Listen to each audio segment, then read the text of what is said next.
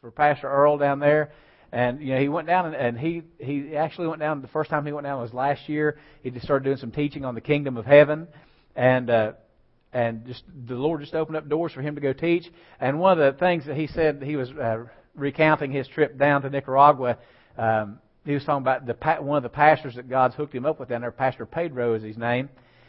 And this man, he's been associated with a traditional denominational church for several years.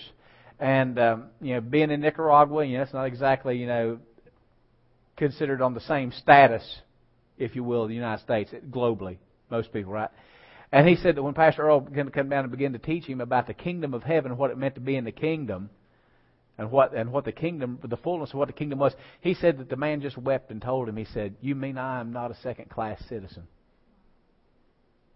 Because even the denomination that he had been a part of, the denomination was headquartered in the United States, and so even when he would have interactions with folks from the denomination in the United States, that, you're just that little pastor from down in Nicaragua, backwater Nicaragua. But he said when the Lord began to open his eyes and he got a revelation of what it meant to be a part of the kingdom of heaven, that he just wept. And he said, "I'm not a second-class citizen." He said, "We're all members." Because you understand this. We'll say this and we're going to get on to this morning's teaching. Is that the kingdom of heaven, we need to realize that you are not an American citizen first. If you're a Christian, if you're born again, if you're a child of God. Our citizenship, Paul said, our citizenship is in heaven. We are citizens of the kingdom of heaven. And what that means is, and I've said this before, people who are Muslims have a lot better concept of what it means to be part of a kingdom than what many believers do. Because if someone's a Muslim, it doesn't matter if they're in Saudi Arabia, or if they're in Jordan, or if they're in Iraq or Iran, or if they're in the United States or in Canada or Australia, wherever they're at, they are a Muslim first. That's why I said, man, if you get those people born again and filled with the Holy Ghost, man, you've got a force to be reckoned with. Because they understand, my geography does not matter. You understand that the concept, I'll share this with you so we don't seem like we're being a little bit too academic. But the contemporary notion of a nation state, what we think of as when we say nation, our contemporary usage of the word nation, we think of a political entity that has determined borders, and that where people from all ethnic groups can come together, and if you live within that border, you're part of that nation. I'd give you that came from the Treaty of Westphalia. That concept came from the Treaty of Westphalia, like in 1648. That's what you get for being a history and a government degree, right? Amen. Did you understand? But when the Bible uses the word nation, that word in the Bible, when it used it was before the contemporary understanding of nation state evolved. And so when the Bible says nation, it doesn't mean contained within a geographic border. To be a part of a nation, you had a common ancestry and a common culture, and it didn't matter if you were a part of the Jewish nation. You were a Jew if you were in Jerusalem. You were a Jew if your entire nation, if your capital got destroyed and you were carried off into captivity in Babylon, you were still part of the Jewish nation. You were a Jew in the Babylonian Empire, but your nation transcended geographic borders. And so the thing is, that's the way it is with the church. The church is not, we're not Christians. We need to change our paradigm shift. We're not Americans. We are believers. We are children of God. We are citizens of the kingdom of heaven who live in the United States of America. And people who are citizens of the kingdom of heaven who live in Nicaragua, they don't take a back seat to us. As a matter of fact, they could probably come up here and teach us a few things. Because I was praying this week and the Holy Spirit impressed upon my heart to pray and pray to God that the believers in Nicaragua would not be envious of the people in America, but that God would raise up evangelists to the Latino population in the United States and the rest of the population, and that God would raise up missionaries out of Nicaragua to come to the United States and to bring us back to where we need to be with God. Amen? Because God, you understand, there's no such thing as second-class citizen in the kingdom of heaven. Amen? Well, praise God. Aren't you glad to be in the kingdom? Amen? That's weak. Let's do it again. Aren't you glad to be a member of the kingdom, a citizen of the kingdom of heaven? Amen? Praise God. Well, this morning we're going to pray. We're going to get into the Word. Amen. Father, we come to you in Jesus' name. Lord, we thank you for this day. Father, we thank you for the opportunity to be in your house. Lord God, we thank you for the Word. Father, thank you that it is your Word. And God, you said that faith comes by hearing and hearing by the Word of God. Faith that moves mountains in our lives. Faith that changes circumstances. Lord, faith that brings victory in our lives. And so God, we thank you that every time the Word is taught, it's as if you're speaking to us, God. And we receive the Word as it is, the very Word of God. Thank you, Father, that you prepare the hearts of the people to be good ground that receives the seed of the Word and brings forth fruit, some 30, some 60, some 100-fold. Father, we thank you that you confirm the Word with signs following. In Jesus' name, amen. Amen. Well, this morning we want to continue. We started about a month ago teaching on the subject of discipleship. And just to give you a quick review, we've mentioned that the word disciple comes from the word discipline, and that if we're going to be a disciple, discipline is inferred.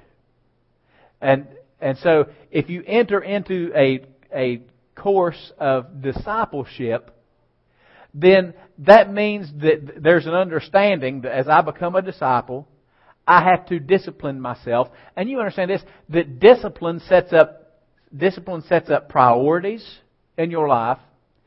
Discipline also sets up filters in your life. Discipline, the priority that discipline has is your priorities change from people who are outside that discipline that you've entered into. Okay? Martial arts is a discipline. You know, when I was in middle school, I took Taekwondo for about 3 years, and there was a discipline to a degree. You went, and you went so many times a week, and you were trained. And when the days of the week that you didn't go to the dojang and practice, you were expected that you're at home, you're going through your stretches to get yourself limber so that you're able to do kicks without tearing something and having to go to the hospital. And that there was discipline.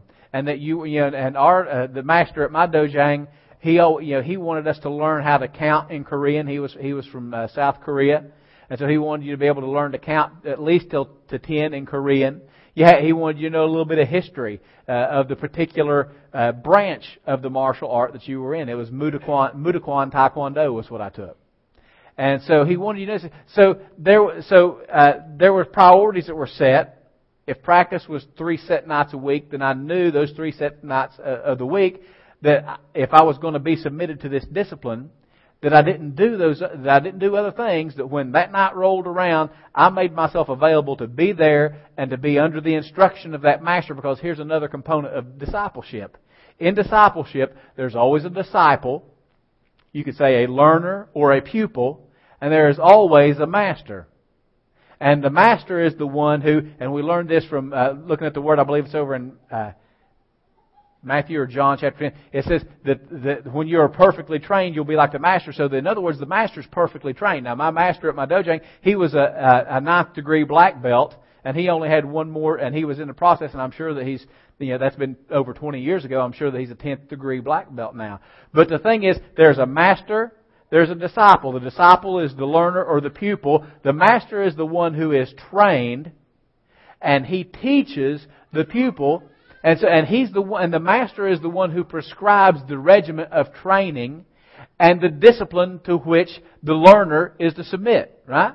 And we had mentioned that there are lots of we spent one entire sermon teaching on the benefits of discipleship. That there are benefits because as we become a disciple, the Word says when you are perfectly trained or when you are completely trained, you will be like the master. Because understand this, the goal of discipleship eventually is to become exactly, the Word says, just like the master.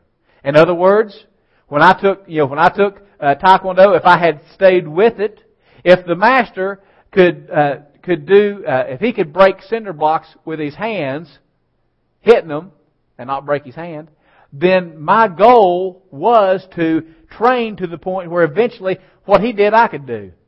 If he could just be standing there flat-footed and jump up and do a side kick face level with a 6-foot man. And he was a little South Korean guy. He was only about 5'5". In other words, and I'm using that in the natural to explain to you that the intention of being a disciple and entering into discipleship is that eventually I become just like the Master. I become to where I can do the things that the Master does. That's the goal. If we've not really entered into discipleship if that's not the goal. And we mentioned we want to take a look at our two key texts that we've been looking at the past few weeks. Matthew chapter 16. Verse 20, starting with verse 24. Then Jesus said to His disciples, "If anyone desires to come after me, let him deny himself and take up his cross and follow me. For whoever desires to save his life will lose it, and whoever loses his life for my sake will find it. For what profit is it to a man if he gains the whole world and loses his own soul? Or what will a man give in exchange for his soul? For the Son of Man will come in the glory of His Father and with His angels, and He will reward each according to his work." And what we had mentioned here, that we brought out quite a bit from that passage is that self-denial is a requisite to becoming a disciple of Jesus. If someone tells you, well, I've been going to church for years and I've been a follower of Jesus. They say, I've been a follower of Jesus for years, but they've never denied themselves anything. How likely is it that they're really a disciple of Jesus? It is a requisite. In other words, let's just make it real plain. This is just as plain and bolt down as I can make it. There are going to come times in your life, if you are purposing in your heart to become a disciple of Jesus, there will be, if you've not had it yet, there will be times when you are going to want to do something and God's going to say, no, do this. That's the simplest I can make it. Is that you have to make that decision. And this is where you decide, am I a disciple or am I just a believer?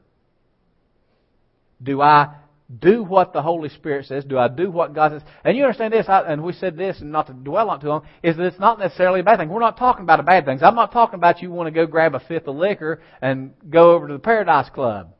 I ain't talking about that. If you've got that desire, you need to get born again. Amen. We just need to pray and cast that demon out of you, right? Get that thing taken care of. But what I'm talking about is it might be something that the thing in itself there's nothing wrong with. It might be a career pursuit. It might be, where do you want to go to college? It might be whatever. And the thing in itself might not be bad, but is it what God wanted you to do? Okay, just an example. Pastor Cheyenne and I, when we went to college, we could have, we applied to 3 different colleges. We applied to Mercer. We applied to the University of Georgia. We applied to Berry College, and we got accepted to all 3 schools. Well, now anybody that knows me knows I like Georgia football, and really would like to have been a UGA alumni. But Pastor Cheyenne and I, we prayed, and we both come to the conclusion we felt like that the Lord was leading us to go to Berry College in Rome, Georgia, and Berry was 3 times more expensive a year. The tuition was 3 times what the University of Georgia was because Berry was a private college. Well, let me ask you this. Is it a sin to go to the University of Georgia? No. Is it a sin to go to the University of Florida? Yeah. No, I'm kidding. Amen. That's a joke. Amen. Amen. It's not. Okay? Unless God tells you not to go. Amen.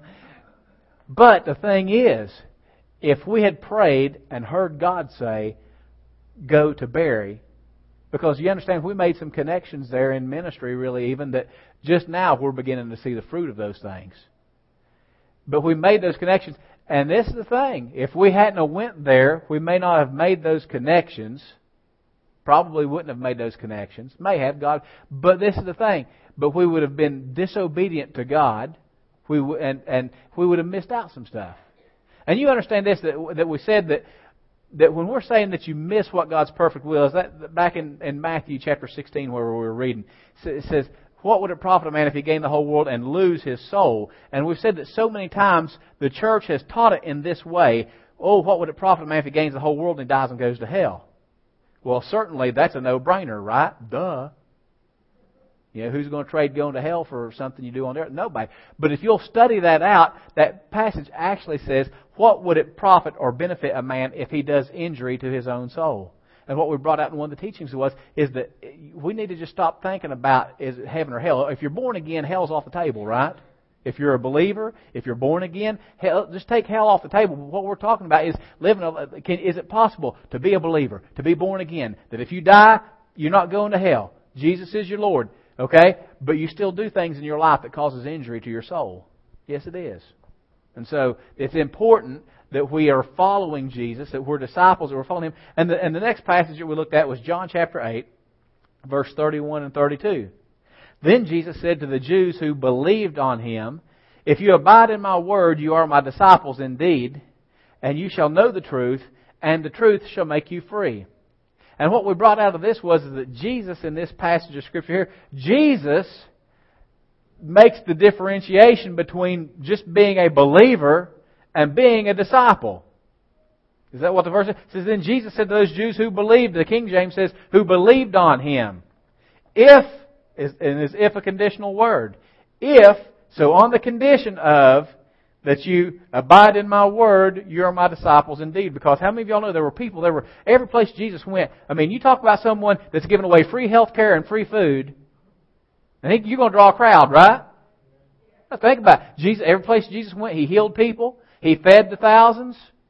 There's stuff that Jesus did that we don't even know about, because the Bible says if the volumes were written of all the things that Jesus did, the earth itself couldn't contain all of it. So you think about it. Amen. Why are people coming across the United States-Mexican border? There are people who will walk through the desert for days to get into this country because they think we can get some free health care and we can get some free food. Right? There are people crawling through tunnels right now to get under this government. Woo! Aren't you glad we live in the kingdom? Amen? Praise God. Sometimes I think the United States government is one of the biggest detriments to people coming into the kingdom.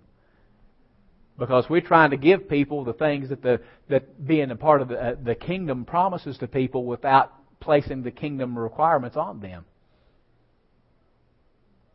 Amen? Because in the kingdom, God promises, don't take any thought for what you're going to eat or what you're going to wear or where you're going to live. Don't give that any thought. Amen? Is there healing available in the Scriptures? Amen? Is there healing? Yes, there is. But this is the thing. First of all, you have to be born into it. You have to be a citizen of the kingdom, right? You got to be born again. Then you got to be in right standing with the government. Righteousness. Not that you're saved by your deeds, but in other words, that your deeds line up with the laws of the kingdom. Amen? Here in the United States, people can enter into the country illegally and obtain the benefits even though they're unrighteous before the laws of the land. So you see, really giving out all these subsidies without having a righteous requirement of people, it just encourages bad behavior. You reward bad behavior, and what do you get? Amen. You get more bad behavior. Amen. Praise God. But you understand this, is that Jesus said, if you abide in my words, you are my disciples. And we said this, that the problem in the church today is we have too many believers and not enough disciples. Why? Because there are people all over the country today that should be in church this morning in the house of worship, worshiping God, having their faith fed, that their priority is wrong. Now I'm not talking about, we know there's people that have to work. Right? There's people that have to work. But we're talking about people that, Sunday's just that second free day on the weekend. And if I don't have anything else going on that's more important to me, then I'll think about going to church. But they're a believer. Right? Oh, I believe. There were everybody that ate any of the free bread that Jesus gave out. They believed in Him. But they weren't all His disciples. Selah. Pause and think about that. He said, if you continue in my word, if you abide in my word, you are my disciples indeed. And so, that being a disciple, it is something different than just being a believer. We've mentioned this, that a believer corresponds with a baby Christian. The Bible talks about being spiritual babes. And the difference between, so a believer is a spiritual baby. A disciple is someone who proceeds on to maturity. Because hearing the word, reading the word, knowing the word, and doing the word is what produces maturity. You can know all the word you want to. Clay knows how I drive. Daddy takes a key and sticks it in the ignition, and he turns the car, and the car starts up, and Daddy wiggles that little magic stick on the steering wheel, and it puts the car in gear, and Daddy turns the wheel, and the car goes. Clay knows how I start. He can even show you what key it is. He can show you where the key goes. But guess what? He can't drive. Why not? Because his body's not matured to the point that his legs are long enough to reach the pedal, and his hands to reach the gear. And so, you understand this? It's just having knowledge of the Word is not any indicator of maturity. And knowing the Word itself, you can spout off Scriptures till your face turns blue and your head flops off, and it does not mean that you're mature. Man, you can have Scripture all over your house in Post-it notes, hanging on the mirror, hanging on the refrigerator, hanging off the rearview mirror of your car. Every place you go. Man, you got Scripture. Somebody pokes you and a Scripture pops out. Like Pillsbury Doughboy. Hee-hee! My God supplies all my needs according to His riches glory. Okay? It just runs out. But are you doing it? That's the measure. That's the measure of maturity when you begin. Because remember, man, Lord God, help me, Lord. Doing a lot of review this morning. Remember we said this. The Bible talks about over in Romans when it says you're carnal or you're flesh ruled. What that word literally means is that you're controlled by your senses. What you see, what you hear, what you can reason in the inutility of your mind. You allow that to control you and have greater influence on you more than what the Word says, and more than what the Holy Ghost when He speaks to you. Amen. That the Holy Spirit says, give an extra $50 in the offering this morning. Oh, now Pastor, you're just talking about money. I know you. No. I'm breaking it down simple where you can understand what I'm saying. Because I'll be real honest with you. If you can't be honest with God, if you can't be obedient to God in the giving of something as simple as a little piece of paper you pull out of your wallet and drop in the offering, then don't kid yourself to think you're going to do anything with your life He tells you to do. Because let's face it, that's easy. That's easy. Writing a little piece of paper with some numbers on it and dropping that in, that's easy. Now, it might be easier in some ways than others. It seems like the more zeros you get on the end of it, it's a little bit harder to do. Ain't you? Swallow 1,000, amen. That's a little bit harder to write than 20, right? Start adding those hundreds, and it's a little bit harder. But you understand what I'm saying is that it doesn't take a lot of effort to go. Well, let's open this thing up, pull something out. Okay. If you can't be obedient in something as simple as that, what if God said, "I want you to quit the job that you're doing now and go do something completely different for me"? Now, we all like to talk it and say we do. Oh, I'd do it. Man, I'd do anything for God. How many times have we all prayed, God, I'd do anything for you. Lord, I'll go where... sung a song, I'll go where you want me to go. I'll do what you want me to do. Huh? And we'll sing it. It makes a good song, don't it? But when it comes right down, when the rubber meets the road, I'll do anything except that you ask me to do, Lord. I'll go any place but there, Lord, that you ask me to go. Why? Because it's easy to talk. It's easy to talk the talk, but it's harder to walk the walk, isn't it? And really, this thing, we've said this, if you're going to be a disciple of Jesus, and you're going to do it the way the Word says to do it. Now, if you do this little watered-down, milquetoast, little modern-day 20th century American, 21st century American version of what it means to be a disciple, where you just go to church maybe once a month, and if you got a little extra money, you drop it in the offering plate every once in a while, and you pretty much go about Monday through Saturday doing whatever you want to, living your life you want to, the way you want to, and for 90 minutes, one day a week, you're a Christian, because most churches don't even go twice on Sundays anymore, right? But if we give God 90 minutes a week, and bless God, that long-winded preacher better not go 1 minute over 90 minutes, or I'll start doing this stuff. Oh, Lord, I wish I could y'all better watch out, because God might give me some liberty when I start seeing people do that, just to call them out on it. You got someplace to go? Boy, they'd think you was the sorriest preacher in the world, wouldn't they? If they sit there, and this is the thing, people make eye contact with you to make sure you're seeing them, and then they go. Just so you know, preacher, I got more important things to do than this. Now, if that's the kind of disciple you want to be, the 90-minute, 1 day a week disciple, that's a joke. That's a joke. Because you understand, like I said this last week, everybody wants the benefits of a disciplined life, but not very many people are willing to do what it takes to reap those benefits. Every place Jesus went, Jesus was the most disciplined person that ever walked the face of the planet, because Jesus said, I only do what the Father tells me to do. Jesus even said this, you understand this, in the kingdom we don't need to think like the American mentality is incompatible with the kingdom. Because in America, this is the way people go, by God, I got freedom of speech and I say what I want to.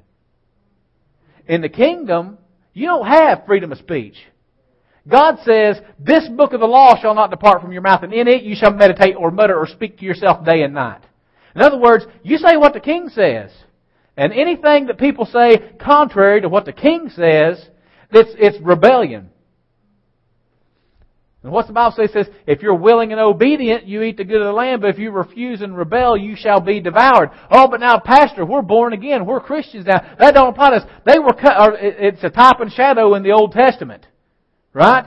Israel was a type and shadow of the church. They were God's covenant people. And they were still, and even when they were when Jerusalem was destroyed, and they were carried off to Babylon, and they were prisoners carried off into a foreign country, they were still God's covenant people. But they were reaping the consequences. They were still Abraham's seed. They were still God's covenant people. But they were reaping the consequences of their disobedience to His Word. And so, fast forward to the church age.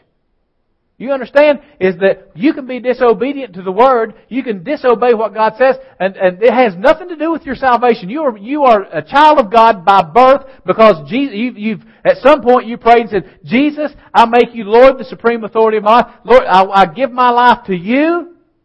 You've been born into the kingdom. If any man's in Christ, he's a new creature. He's a new creature in Christ. Old things have passed away. Behold, all things have become new. So you're saved.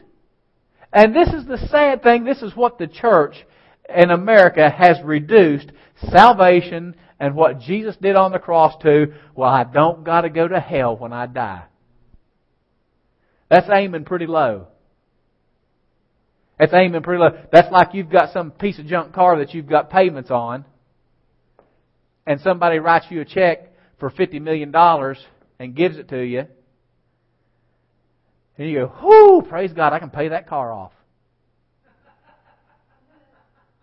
And you got some car financed, you owe $3,000 on some piece of junk car that's broke down all the time, and somebody gives you that big of a blessing of a financial benefit, and all you can think about is, oh, I can pay that car off.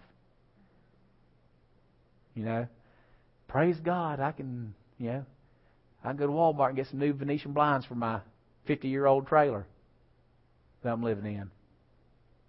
I'm not putting down anybody that lives in a trailer. You understand what I'm saying, though, is that the potential for what was given to you is so much greater than what you're even thinking. And so the church and so many people have thought this, that salvation just means, I don't got to go to hell when I die.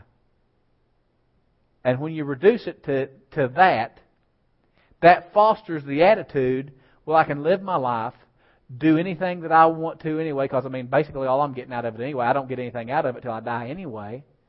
So I may as well, why bother to make sacrifices? Why bother to deny myself and follow Him if the only benefit is I don't got to roast or toast when I die? But when you begin to teach people, there are benefits.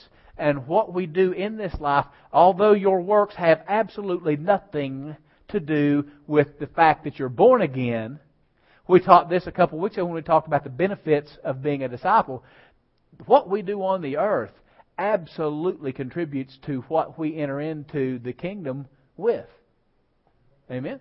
Our works, remember, we read this out of Corinthians, that we'll all stand before God and that will bring the works, the complete sum total works of our lives. Now, this is the believers. This is the people that are born again. This isn't the ungodly.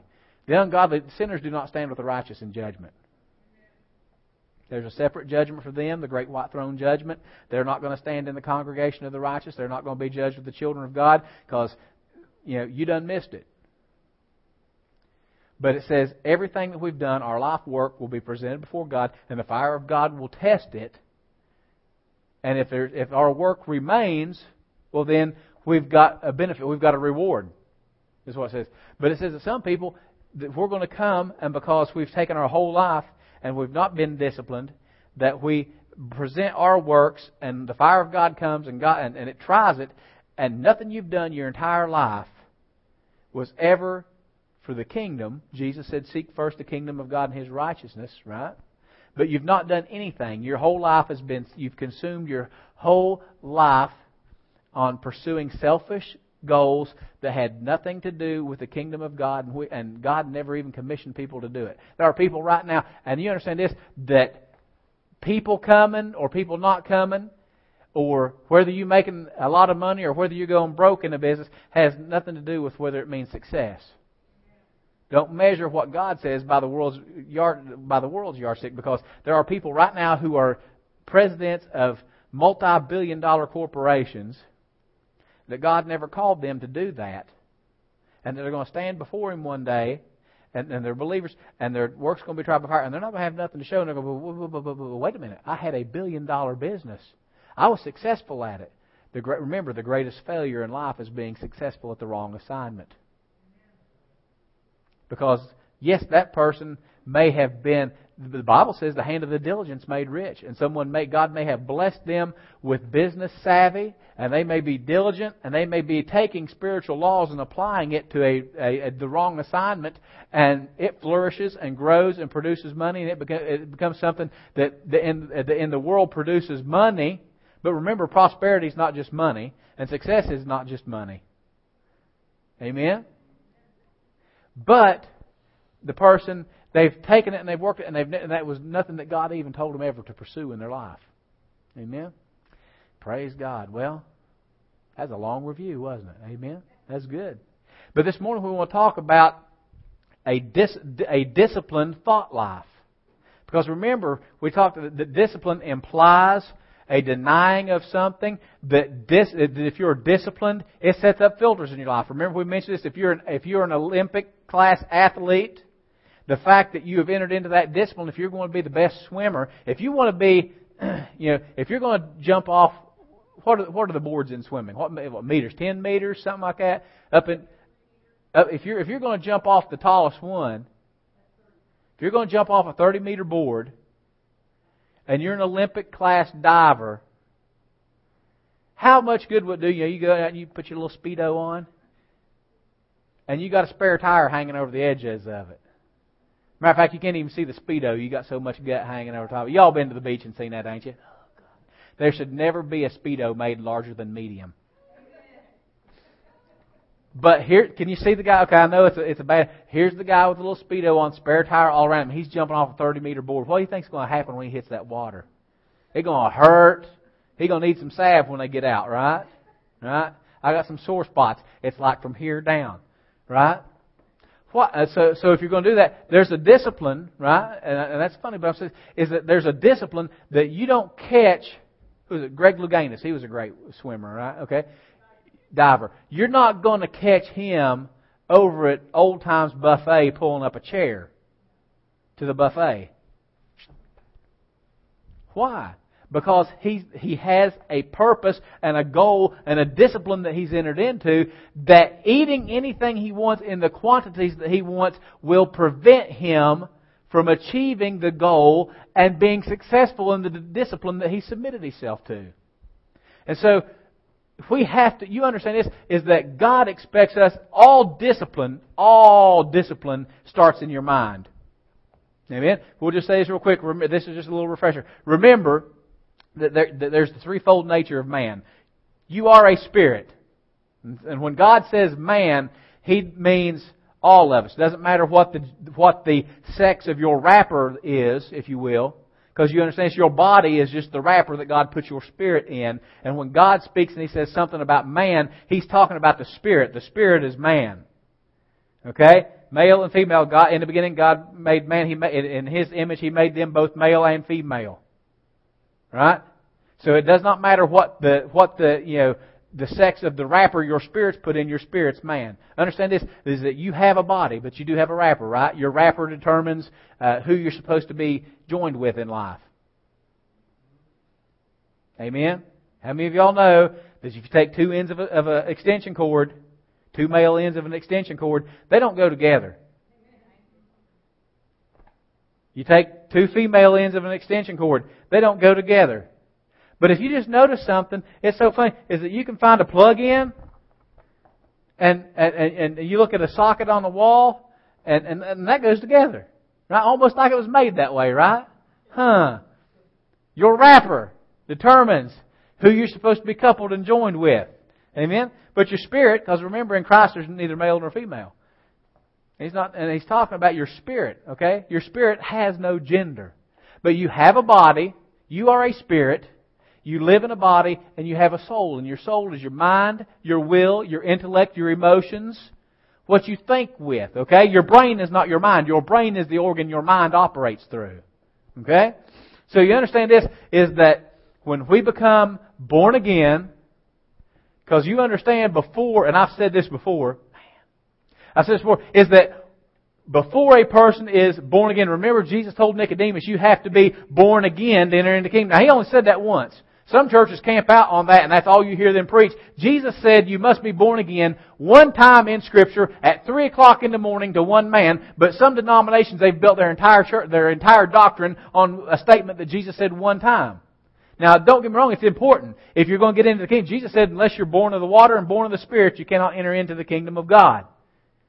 And so some people will say, well, what's it mean born of the water? Some people say it means born of the water of the Word. Well, other people say, and I think that this has some credence, is that being born of the water, when a baby is born in the world, Pastor Shine, we've done this thing 3 times now. Every time before they're born, there's some water comes out.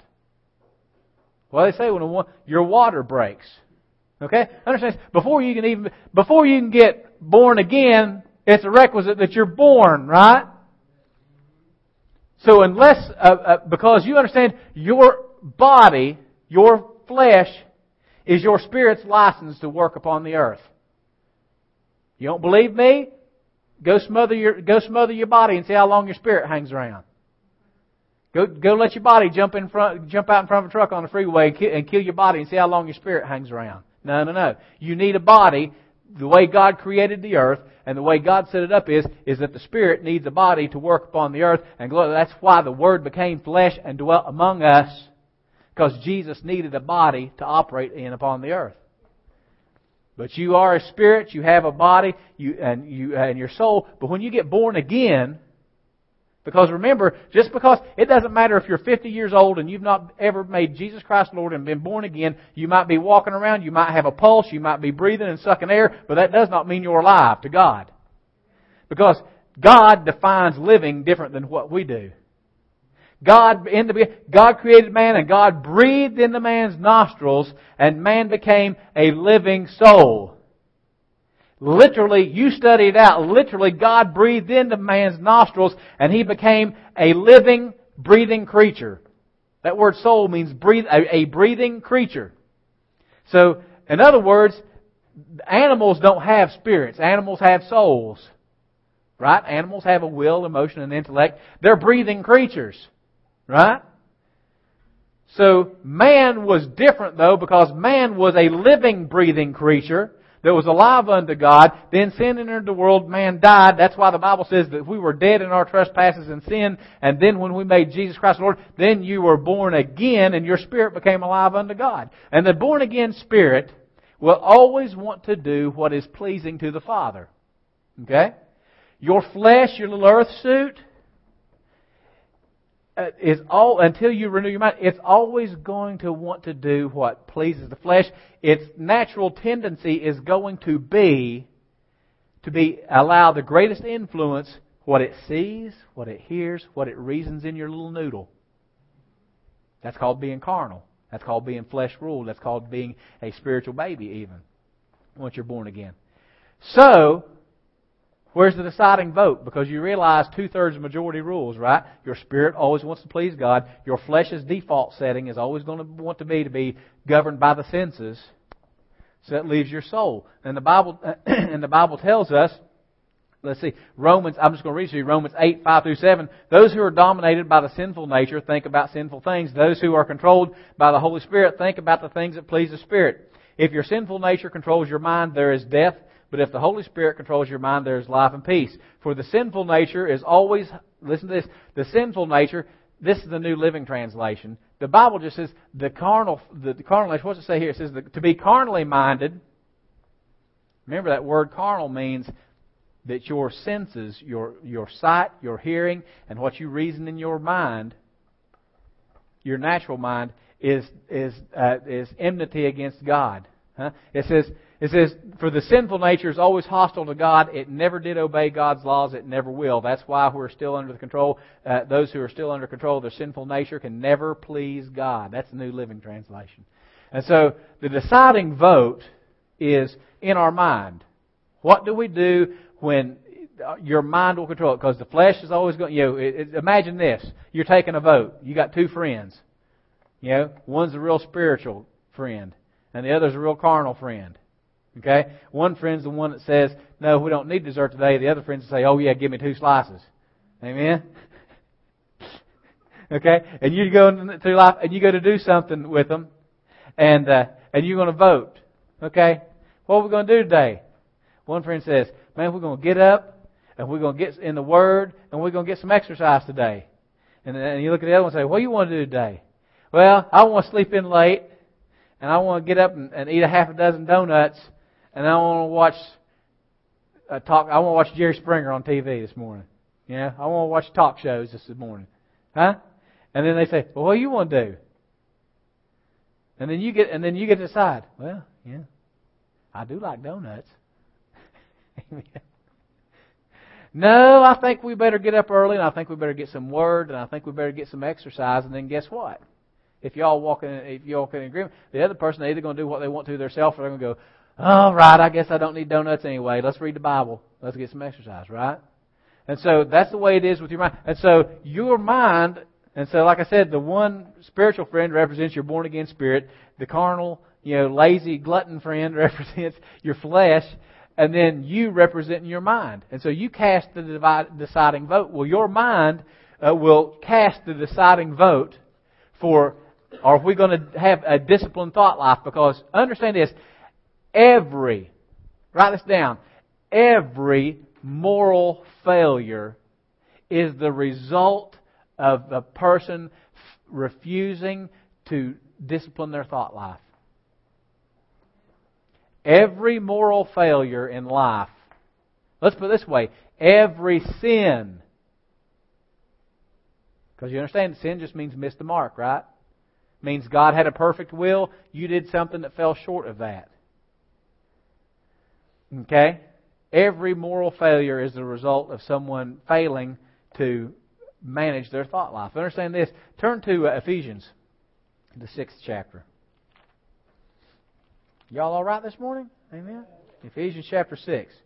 We talked about this when Wednesday evenings we were doing a lot of teaching. We talked through the book of Ephesians, I think, for about 18 weeks or so. Anyway, the whole armor of God. Finally, my brethren, be strong in the Lord and the power of His might. Put on the whole armor of God that you may be able to stand against the wiles of the devil. For we do not wrestle against flesh and blood, but against principalities, against powers, against the rulers of darkness of this age, against spiritual hosts of wickedness in heavenly places. Therefore, take up the whole armor of God that you may be able to withstand in the evil day, and having done all to stand, stand, therefore. Amen. We're just going to stop right there because we're not really teaching on the armor of God, but what we want to say is that you notice this. You go on down. It says, taking the shield of faith that you're able to quench all the fiery darts of the wicked one. And you need to understand the fiery darts that the devil throws at you are thoughts and suggestions that are contrary to God's word. Okay? Fiery thought. A married man goes to work, and a cute little gal at the office or at the factory or wherever he's working starts making goo-goo eyes at him. And she starts being a little flirtatious and allowing him to think, well, if you're interested, I'm a little interested. And a lot of times, and that wouldn't happen to Christian people, would it? That don't happen to church people. No. This is usually how it happens with most people who at least want to put on a facade of spirituality. They know somebody else is interested in nibbling on the hook, and then they go home and they sabotage their relationship with their spouse and cause the spouse to get to the point, discouraged to the point that the spouse leaves, and then they get a divorce, and then they go back to the little hook nibbler and say, well, it was God. Because they won't get into just open adultery. Am I being too real this morning? Amen? Because open adultery is just too nauseating even for them to want to gloss over, but they'll go do something else to sabotage a marriage that maybe has some problem that needs some work. Because let's just face it, every marriage needs some work. Doesn't matter how good you think your marriage is, every marriage needs some work. There's always room for improvement. There's always a way that the wife can love her husband more, love and respect her husband more. There's always a way that a husband can love his wife just a little bit more like Christ loved the church. Amen? But you understand, that's a little fiery dart. Here comes the fiery dart. It's a thought. You know, if I wasn't hitched up with my old lady, I'd get this other little sweet thing that in less than 5 years you're going to think's an old lady. The devil don't tell you that part. So we have to have a belief system, because you understand this, the armor of God that you put on is scriptural knowledge. It's the knowledge of the Word. All this armor, you know, we talk about, and you can look at each component individually. You can talk about the breastplate of righteousness, the shield of faith, the sword of the Spirit, which is the Word of God. All of it comes from the Word, because you don't have faith to have any of it unless you've been in the Word, right? So the armor that you put on is how much of the Word do you know? I dare, just to keep from embarrassing people, to ask people, how many people in here have read the Bible through, that have been a believer longer than 1 year, have read the entire Bible through? Because I don't want to ask people to raise their hands, and maybe some people get embarrassed. But you understand, say, well, Pastor, I just don't have time to read the Bible through like that. How much TV do you watch a week? How much time do you spend doing hobbies a week? And you understand, I'm not saying this to condemn anyone. I'm just saying, if we're defeated in life, it's not because God's grace isn't sufficient. If we're defeated in life, it's not because God has not equipped us sufficiently to be up to overcome any challenge and anything and circumstance that the devil can throw at us. Maybe we're just not making use of the armory that God's made available to us. Say, well, I just can't understand all those these, thous, and thus. Then get a translation that you can read. There's nothing wrong. If you can't read a King James Version of the Bible, get you a New Living Translation, because it's in conversational English. And although it might not be one that's good to study and build doctrine out of, you'll get the gist of a lot of stuff, and it'll give you some light on some things that you can go back and you can maybe read a New American Standard translation of the Bible or something and get a little more light. Amen? But you understand, we have to put the light on. You understand this, that it says, put on the whole armor of God that you can resist in the evil day and to stand. You understand this? If you choose not to put on the whole armor of God, defeat's inevitable. Inevitable. If putting on the whole armor of God is a requisite to being able to stand in the evil day, then failing to put it on guarantees defeat in the area of your life that you don't put it on. And you understand this? That it doesn't mean necessarily in your whole life, because let's put it this way, there are some components of the armor that if you don't put on, it can result in complete devastation in your life. There are some that you might not put on that can cause a nagging inconvenience that doesn't kill you outright. But it still has a, if you don't shod your feet with the gospel, the preparation of peace, right? You might not die immediately, but it's going to cause some immediate inconveniences and stuff. But there are some things that if you don't put on, and so my point is there's some pieces that are more crucial maybe than others. They're all critical to complete integrity, spiritual integrity, and walking in spiritual holiness and self-defense. But some of them, if you leave off, you're just going to get wounded. Some of them you leave off, you're dead. Okay? So understand this. You understand that God said in Hosea chapter 4 verse 6, the Word says, my people are destroyed for a lack of knowledge. God didn't say, when we're talking about a disciplined thought life, being a disciple of Jesus, subheading, a disciplined thought life, subheading, point 1, the armor of God. Amen? The armor of God. Getting the armor of God. God said, my people. Not the devil's people. God didn't say the heathen are destroyed for a lack of knowledge, although that is true. People who don't have any knowledge at all of God, they're destroyed, but they don't have any. But God's just telling you, look, my people, my covenant people are destroyed because of a lack of knowledge.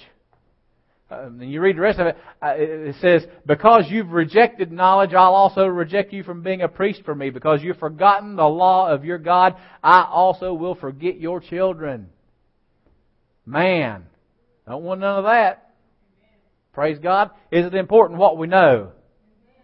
Faith and ignorance are incompatible.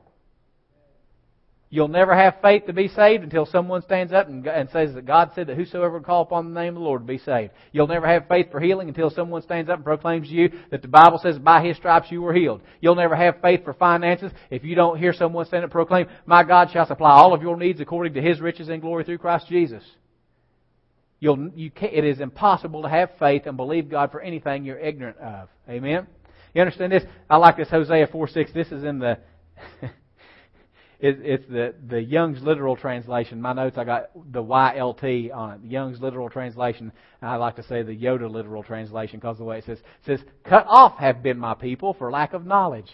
I read it that way, I can always hear Yoda. You watch Star Wars, I can always hear Yoda saying that. Cut off have been my people for a lack of knowledge. The Yoda literal translation. You understand this? Is that the degree of victory a believer will live in is directly proportional to the amount of Bible knowledge they have and the extent that they are obeying the Word. E.W. Kenyon used to say, if you live a life of lack and defeat, it's because you do not know who you are in Christ. He also said, most believers are not defeated, they simply give up. We've got to know some things. Because you understand this, to be saved, you had to know something and you had to act on it, right? You had to know, wait a minute, God loves me. God loved me so much that He gave His Son to die on the cross, that if I would believe in Him, that I would not perish but I have everlasting life. And if I call upon the name of the Lord and I say, Jesus, be my Lord. Jesus, I give you my life. That He'll save me. Right? And you had to know that to act. But knowing it wasn't enough. Did you know that right now there are people in hell right now in eternal torment? They're not getting out of hell. It's not temporary. As a matter of fact, when the white throne judgment takes place, the Bible says that death and hell will be cast into the lake of fire. Hell's not even the final resting place for people who die without making Jesus Lord. Right now, though, there is a place called hell that burns with unquenchable fire. It is a place of eternal torment, and there are people there right now that are burning in the flames, crying out for mercy, who know that Jesus died on the cross to redeem them. But they never acted on that knowledge. They never prayed and said, Jesus, you are the Lord of my life. Now that's a sobering thought. In other words, you have to know the Word. You have to be a doer of the Word. And any place where you fail to implement what you receive as truth, you're vulnerable.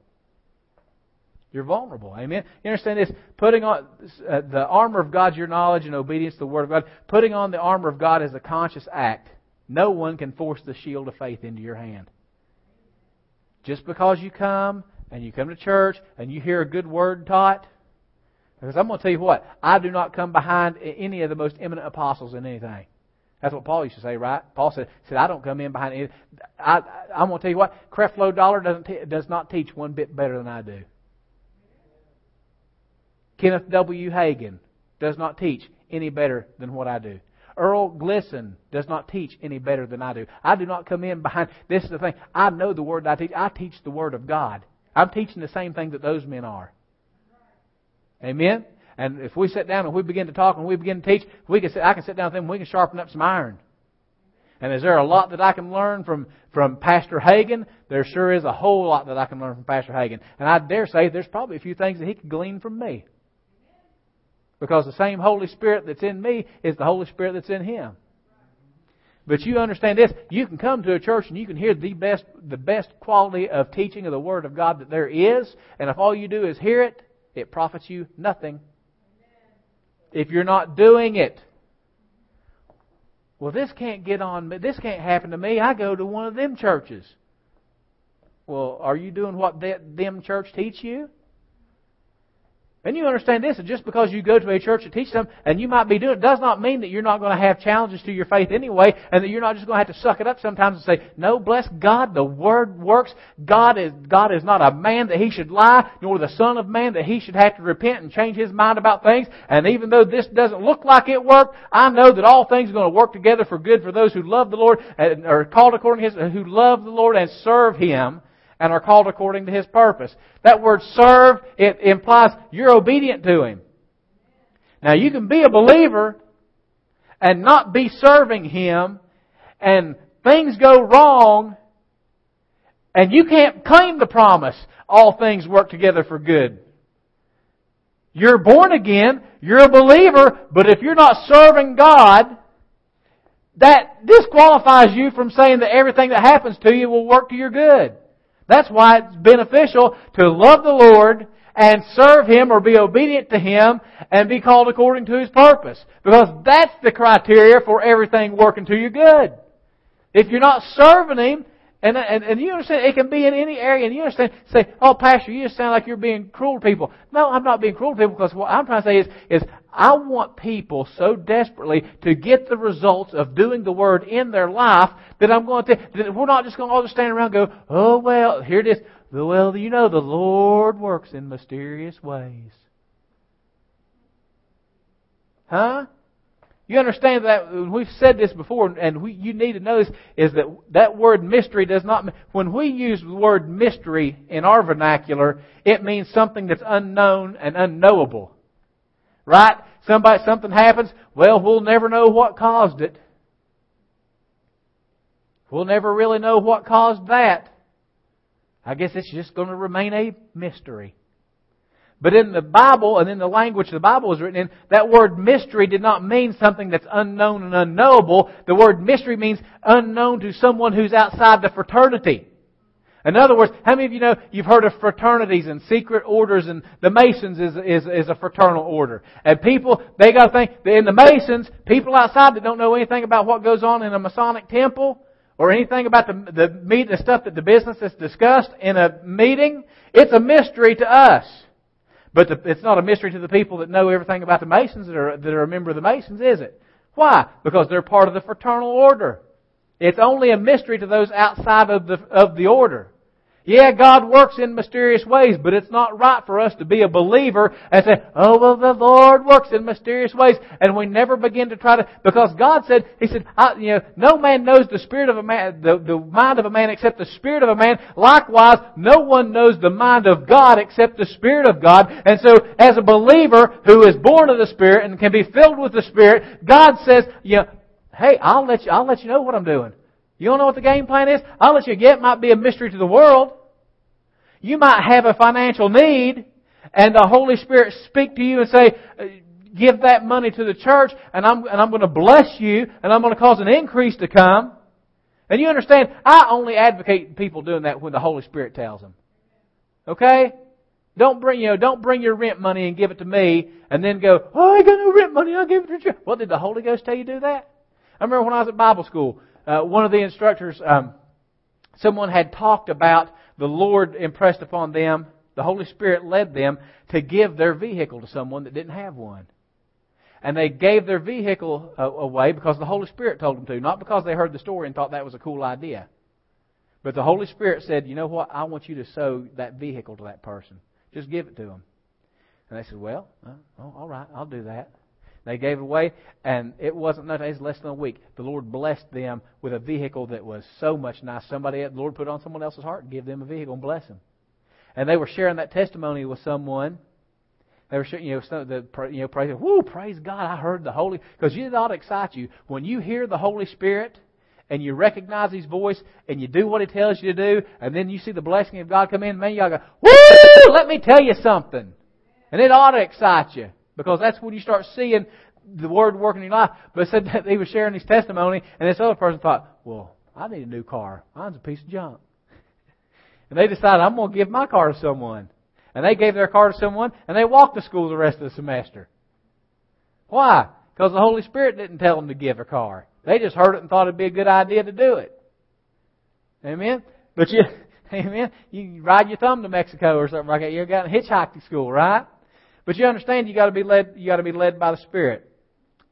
Amen. The armor of God, it enables you to stand the attacks of the devil. It says in the verses, you understand, it implies if you fail to put on the armor, you're vulnerable in any area, and that the armor covers righteousness, peace, truth, healing, provision, prosperity. You understand, you have to. If we fail to put on the armor and we fail to discipline because this is the thing, the Word will discipline your thought life. That is the full intent of it. Because remember, we're going to wrap this up here. Because remember this. What is the purpose of being a disciple? End result. To become just like the Master. And so, if we're going, and you understand this, thought precedes action. If you're going to act, if you act a certain way, it's because you put some measure of thought into it, even if it was subconscious thought. You see some people that they misbehave, and you think, well, did they really think I want to misbehave? Well, at some point there was just subconscious thought that took place that made them act that way. Thought always precedes action. And so, if we're going to ever begin to act like the Master, you have first got to come to the point where you think like the Master. Amen? We'll continue this next week talking about a disciplined thought life. Amen? Let's pray. Father, we come to you in Jesus' name. Lord, we thank you for this day. Father, we thank you for the opportunity to be in your house. Lord God, we thank you that we are purposing in our hearts, Lord, we will be disciples. We'll move beyond just being a believer and being a spiritual baby and being immature. But Father, we purpose in our hearts to be disciples, Lord, to be doers of the Word, to hear your Word, to do your Word. God, that we become perfectly trained, that we'll be just like the Master. We'll be just like Jesus when we're perfectly trained. That, Lord, we'll only say the things that the Father speaks. We'll only do the things that you tell us to do. And God, we will have the same amount of success on the earth as Jesus did when we come to that point, Father. We just give you thanks and praise for it now. In Jesus' name, amen. Praise God.